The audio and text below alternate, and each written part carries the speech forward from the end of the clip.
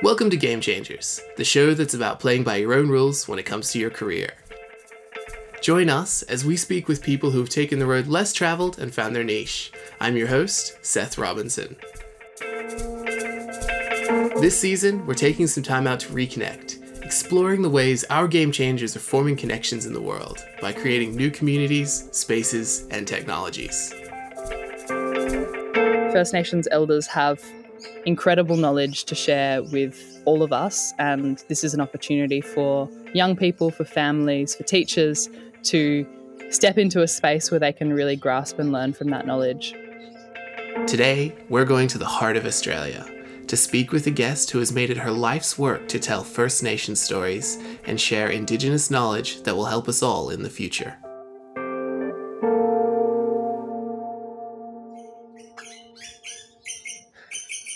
My name is Rona Glynn-McDonald. I'm a Kaytetye woman from Central Australia, currently calling in from Mbantua on Aranda country, which is also known as Alice Springs, and you can hear the birds in the background tweeting away. I'm actually working out of my brother's backyard today. But in my day-to-day, I'm the founding CEO of a not-for-profit called Common Ground, which exists to centre First Nations knowledge, people and cultures by amplifying our stories, our voices, and our knowledge systems. And what a great setting we've caught you in. I'm wondering, can you tell us a little bit more about Common Ground? You know, I understand one of the first projects that really led the way there was the First Nations bedtime stories. Can you tell us a little bit about that? Yeah, so Common Ground was conceived a while ago, but we launched in 2018 with a humble collection of curated and original articles online, so written content pieces that any Australian could use to learn more about Aboriginal and Torres Strait Islander people. And we got amazing traction on the website in the first year, but we began to recognise that while there were many adults that were using our open source platform, we wanted to look at ways that we could ensure that the next generation of Australians could learn about Aboriginal and Torres Strait Islander people and provide opportunities for our communities and our elders to be able to share the incredible knowledge that they hold that has been handed down since time immemorial. So where did the idea for the digital platform come as part of that? So it was actually a moment when I was in Melbourne. So I'd moved to Melbourne to study at university, and in so many of the conversations I was having with individuals and collective groups of people, they would be constantly asking for book recommendations or places they could read online, or asking questions that I didn't necessarily have the answers for. You know, I'm one person, I have my own lived experience, but First Nations communities are incredibly diverse from across Australia. So the idea for Common Ground was born because we really didn't have at that point any spaces online that were driven by First Nations people that could provide a space for open source learning for any person to jump into. So we began with a collection of curated and original content pieces, and we'd talk to different volunteers across the country to help us bring that together, as well as elders to guide what would go on the platform, and really knowing that we couldn't start with everything and we wanted to launch with a minimum viable product of what Common Ground could become. So we started with a series of about 20 articles that provided the foundation that any person might need to understand things about First Nations connection to country, you know, some of the cultural protocols we hold, some of the really key moments in history. And that's where it started, and it's evolved quite significantly from that first space that we began with. And with the First Nations bedtime stories, that was really, for us, a moment where we wanted to bring together elders from across the country in different moments to record our dreaming stories for the next generation. There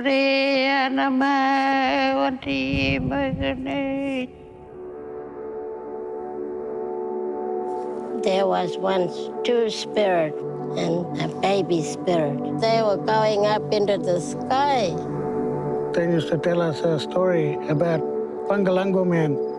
They used to tease him and run back into Mother's hollow. And he was a bit of a naughty boy. Warna cukur banyak wati kocho menemin makocar terangkan. Oi! Sudah boncana! I share this story because it's close to me, and it's our story, Luritja people's story. It's a story.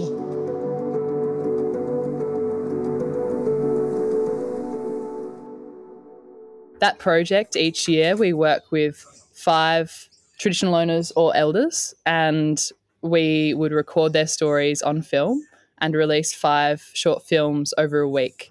Generally, it's in June, but we've had to move it to November last year for COVID-19. So those particular stories go all across the country into schools, and we had 80,000 young people take part last year, which is pretty incredible. You know, the stories share lessons that have been handed down since time immemorial and really provide that glimpse for all young people to recognise that, you know, First Nations elders have incredible knowledge to share with all of us, and this is an opportunity for young people, for families, for teachers to step into a space where they can really grasp and learn from that knowledge.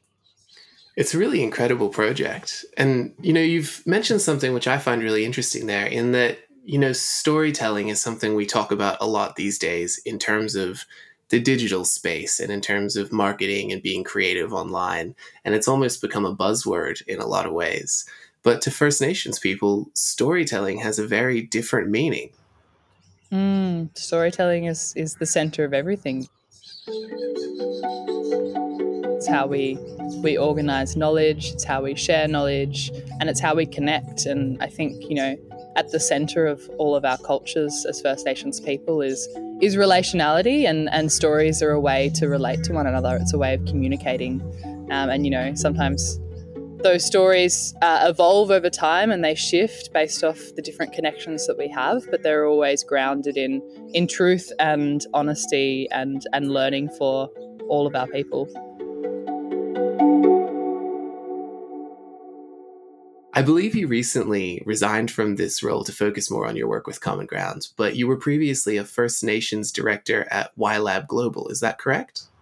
Yeah, so I had been with YLab for about 5 years. It's an amazing social enterprise that sits within the Foundation for Young Australians and exists to bring young people with lived experience together to solve our most complex social problems. And, you know, it's a pool of young people from across Australia who are coming together to work with the public sector, private sector, not-for-profits, different spaces to essentially centre young people in designing the solutions for our future. And my role there initially was as an associate. I came in 2016 and worked on gig-based projects and used my voice and my expertise as a Kaytetye young woman to shape policy design with government, different kind of engagement programs with young people. And from there, I was really lucky to get an opportunity to join the team more formally as First Nations director. And my role was to essentially launch the first First Nations youth-led consulting practice that we've seen across the country, which is called YLab First Nations. And that space is really about centering our young mob in creating opportunities and creating those pathways for them to use their voices to shape systems across Australia, because we know that many of our communities aren't heard, and particularly our young people aren't heard in designing the future that they want to see. And YLab First Nations is about providing that space for them to come together as well as get paid to learn about systems thinking and co-design and really partner with government and different spaces across private industry to create a future that really centres their voices and perspectives. You mentioned working in the gig economy early on in that answer there. And, you know, you zeroed in on something which is important, which is, you know, young people getting paid for the work they do, which is unfortunately not always the case we see, particularly in industries that might be more creative or seen as part of that gig economy. I'm curious, as someone who has worked in that space and then who also has spun a few plates working on your own different projects, do you think the way we work, particularly as young people, is really changing? Is the 9 to 5 kind of a thing of the past? It is completely a thing of the past, I think.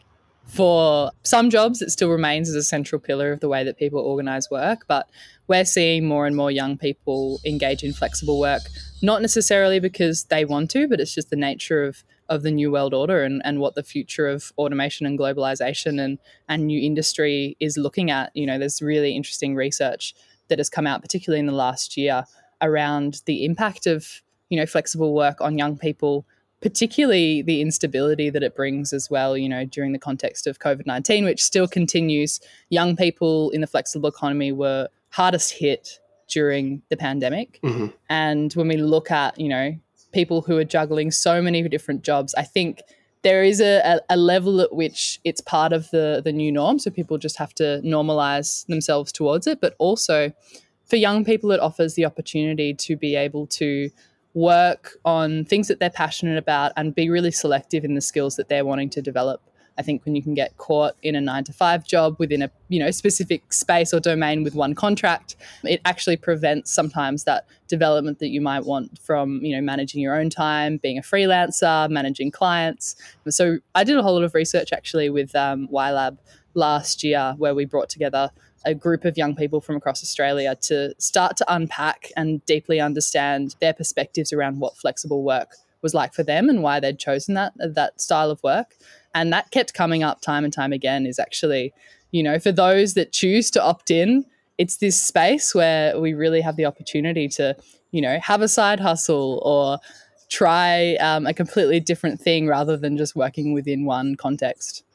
You mentioned something there that, this is the way they're working, but it might not necessarily be the way they want to work. When it came to those discussions in your research, what was the prevailing answer to that? What did young people want to be doing?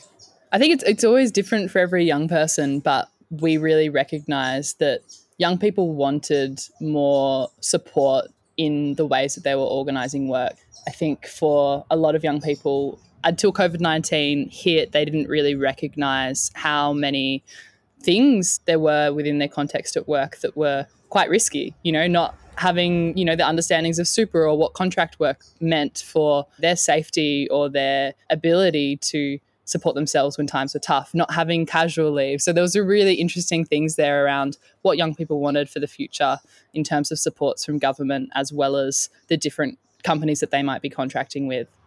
We've touched on this a little bit. You mentioned that you had to change your shooting and release schedule for Common Ground, and obviously the broader sector was affected. But how was your work impacted by COVID-19 in 2020?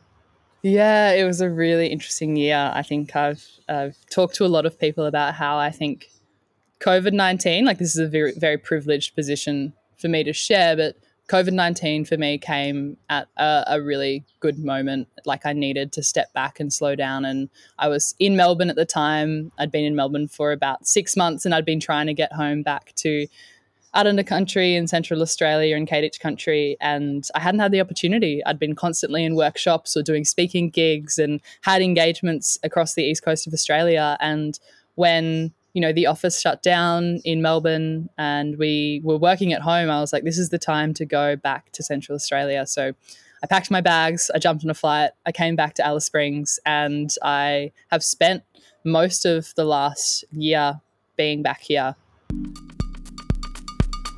It's been amazing in that I've had more time to connect with community, more time to be on country for me, which is, in Central Australia, and more time to hopefully slow down. I think we had to pivot really hard when I was at YLab. All of our workshops, which are always face-to-face engagements, had to be done online. So we were in Zooms. We, picked up new software along the way to enable us to connect with young mob from across the country. And surprisingly, it worked better than we could have ever imagined. There's something really interesting around access and barriers to access when you look at online engagement. And obviously having internet and some kind of device to get onto that internet is one barrier. But once you have people in a Zoom room and you have a whiteboard software ready to go, the space to connect with young people online is really strong, and it provides the opportunity for, some young people who want to speak, they can speak. Some young people can write,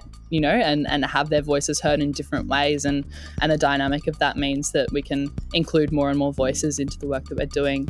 But I guess with the context of the film work we do at Common Ground, we had to push a lot of that back because our communities closed down very quickly in March last year, and that's testament to the incredible leaders that we have, the elders and First Nations people across health organisations and peak bodies who shut down access to our communities and really provided a space where we could protect our elders and our vulnerable people from COVID-19. And within that context, we couldn't shoot anything. So we had to push all of our films back. But within the space of, being able to work remotely, there's still so much that can be done without being in that face-to-face engagement, which I think is quite surprising, because prior to that, there's almost this fearfulness that people hold around engaging online. It has to be face-to-face, but you get access to incredible people when everyone's online. I've met elders from across the country who I would never have had the opportunity to speak to unless Zoom became the thing of 2020.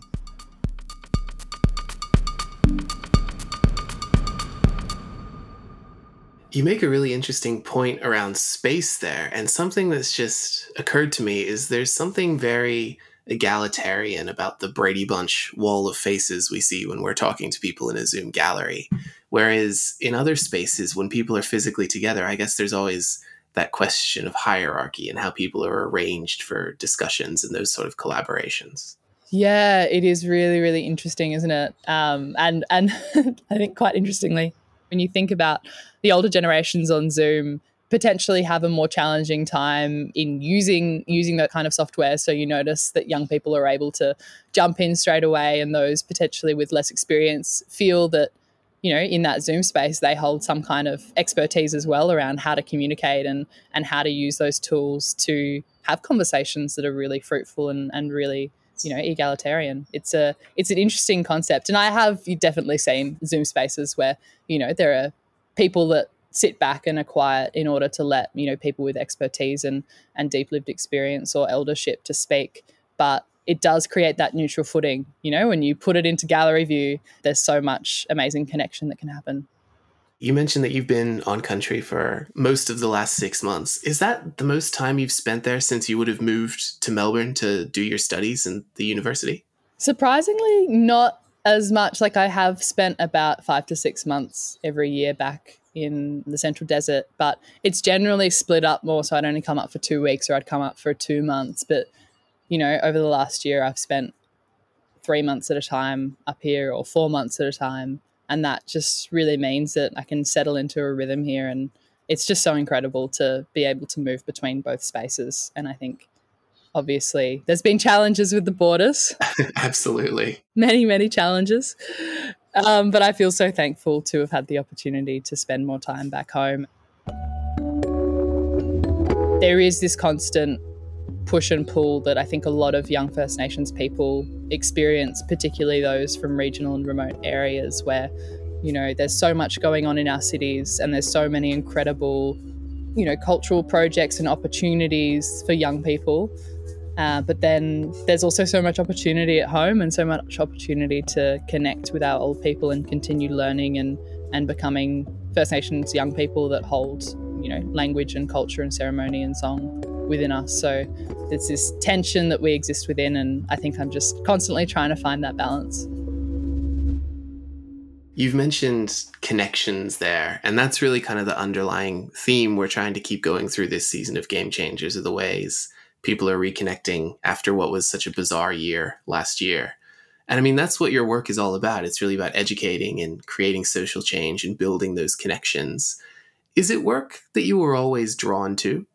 Yeah, it's a great question. Not really, to be honest. Like, when I was growing up, connection wasn't the central focus in anything that I was doing. But what really was for me an understanding that our world isn't equal.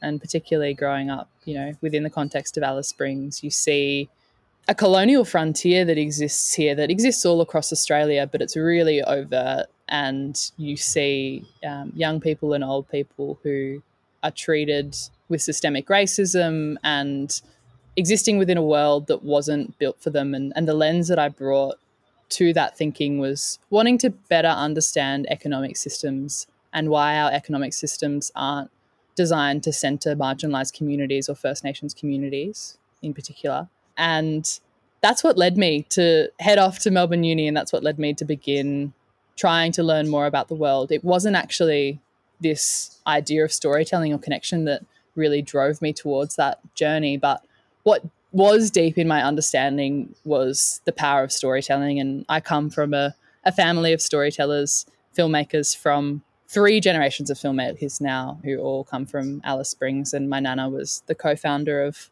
a media association that was the first Aboriginal-owned media association called Karma.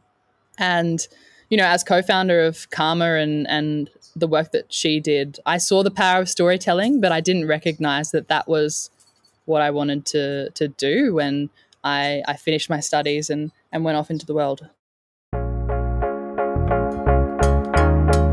I wanted to think more out of the box and have the opportunity to explore beyond the current economic paradigm, but I definitely did learn the kind of rigor and understanding of the current context that's needed to think about what future systems might look like. You know, I was there for 3 years, and I think what I gained that really has been incredibly valuable to my work has been through the network effect of being connected to people from all across Melbourne and all across international communities who have really unique ways of looking at the world and really unique positionality within everything. And I think those networks and the conversations that I had within the context of my degree have really led to interesting paths that have continued for me, whether it's through Common Ground or through my work centering systems change at YLab. It's really been that foundation that I started with that has helped to create that journey.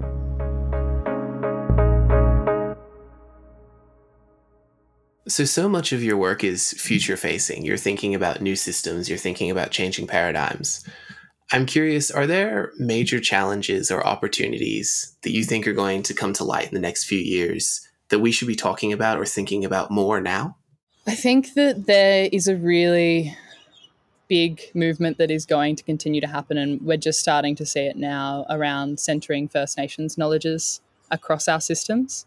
And, you know, whether that's economic systems, whether that's looking at mental health and well-being or environmental systems or science or arts, there is so many answers to the world's biggest, most wicked problems held within First Nations knowledge systems. And I think that Australians in the globe more broadly are starting to understand that. And there's a really big opportunity to embrace that knowledge and to centre it in all of our lives. And rather than looking at really specific examples, I just think that as we move beyond the kind of colonial world that we currently exist within, we've seen capitalist society, you know, and capitalist spaces across the globe failing like never before over the last year. Whereas we've seen First Nations communities being able to organise and protect during COVID-19 in ways that other communities haven't been able to. And I just think that Australians in particular are starting to realise that. You know, we saw the bushfires last year. We've seen the answers that land management and cultural fire management can have for Australia. And there's just going to continue to be examples, I think, over the next decade. And my hope is that through those examples, individuals and collectives across the country will begin to realise that 65,000 years of knowledge has value, not just for First Nations communities, but for all of us. And that's something that we can all embrace and all celebrate and centre in our work, whether we're, you know, working in HR or we're working on country or we're working in investment banking. And my hope is that in the next decade, we'll start to see more and more people recognise and embrace that. Rona, I have one last question for you and then we'll let you go. But what's one thing that's not on your resume that's helped you get where you are today? This is a really great question. I was thinking about this and I actually just redid my resume, and I don't often send a resume because I feel like it's quite an old school thing. Nowadays people just look at your LinkedIn, hey. But I was doing my resume recently and I was looking at it and I was like, what isn't referenced here? And I think one thing that isn't referenced on a resume, which in First Nations communities we learn to always acknowledge, is the ancestors and elders who are guiding our journeys. You know, without the individuals in our communities that have forged the path or who've given us the advice or have lifted us up, we wouldn't be where we are today. For me, there are incredible family members, but incredible elders who have been able to give me those pearls of wisdom or provide me with that path and create that path for me, that I wouldn't be able to be where I am without them. And, you know, when you look at a CV, it's often just a list of achievements, but I think my greatest achievements are the connections that I have to individuals and communities who are able to support me on this journey and be on this journey in relationship with me. And a CV doesn't talk about that. So that would be my answer, is really the people that exist in relationship with me that have enabled me to get where I am. And they're not all First Nations. There's incredible allies and non-Indigenous people who have been individuals on that journey that have made it possible.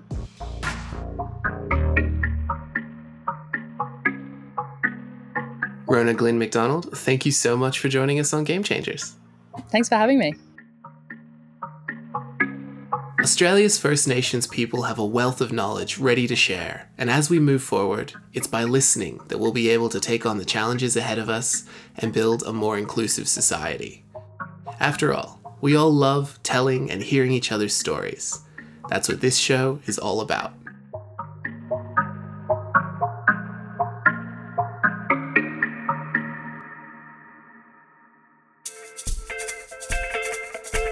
Subscribe to Game Changers for new episodes or catch up at fbe.unimel.edu.au/gamechangers. Game Changers is recorded on Wurundjeri land. The podcast is produced by me, Seth Robinson, and edited by Michelle Macklem, with support from the University of Melbourne.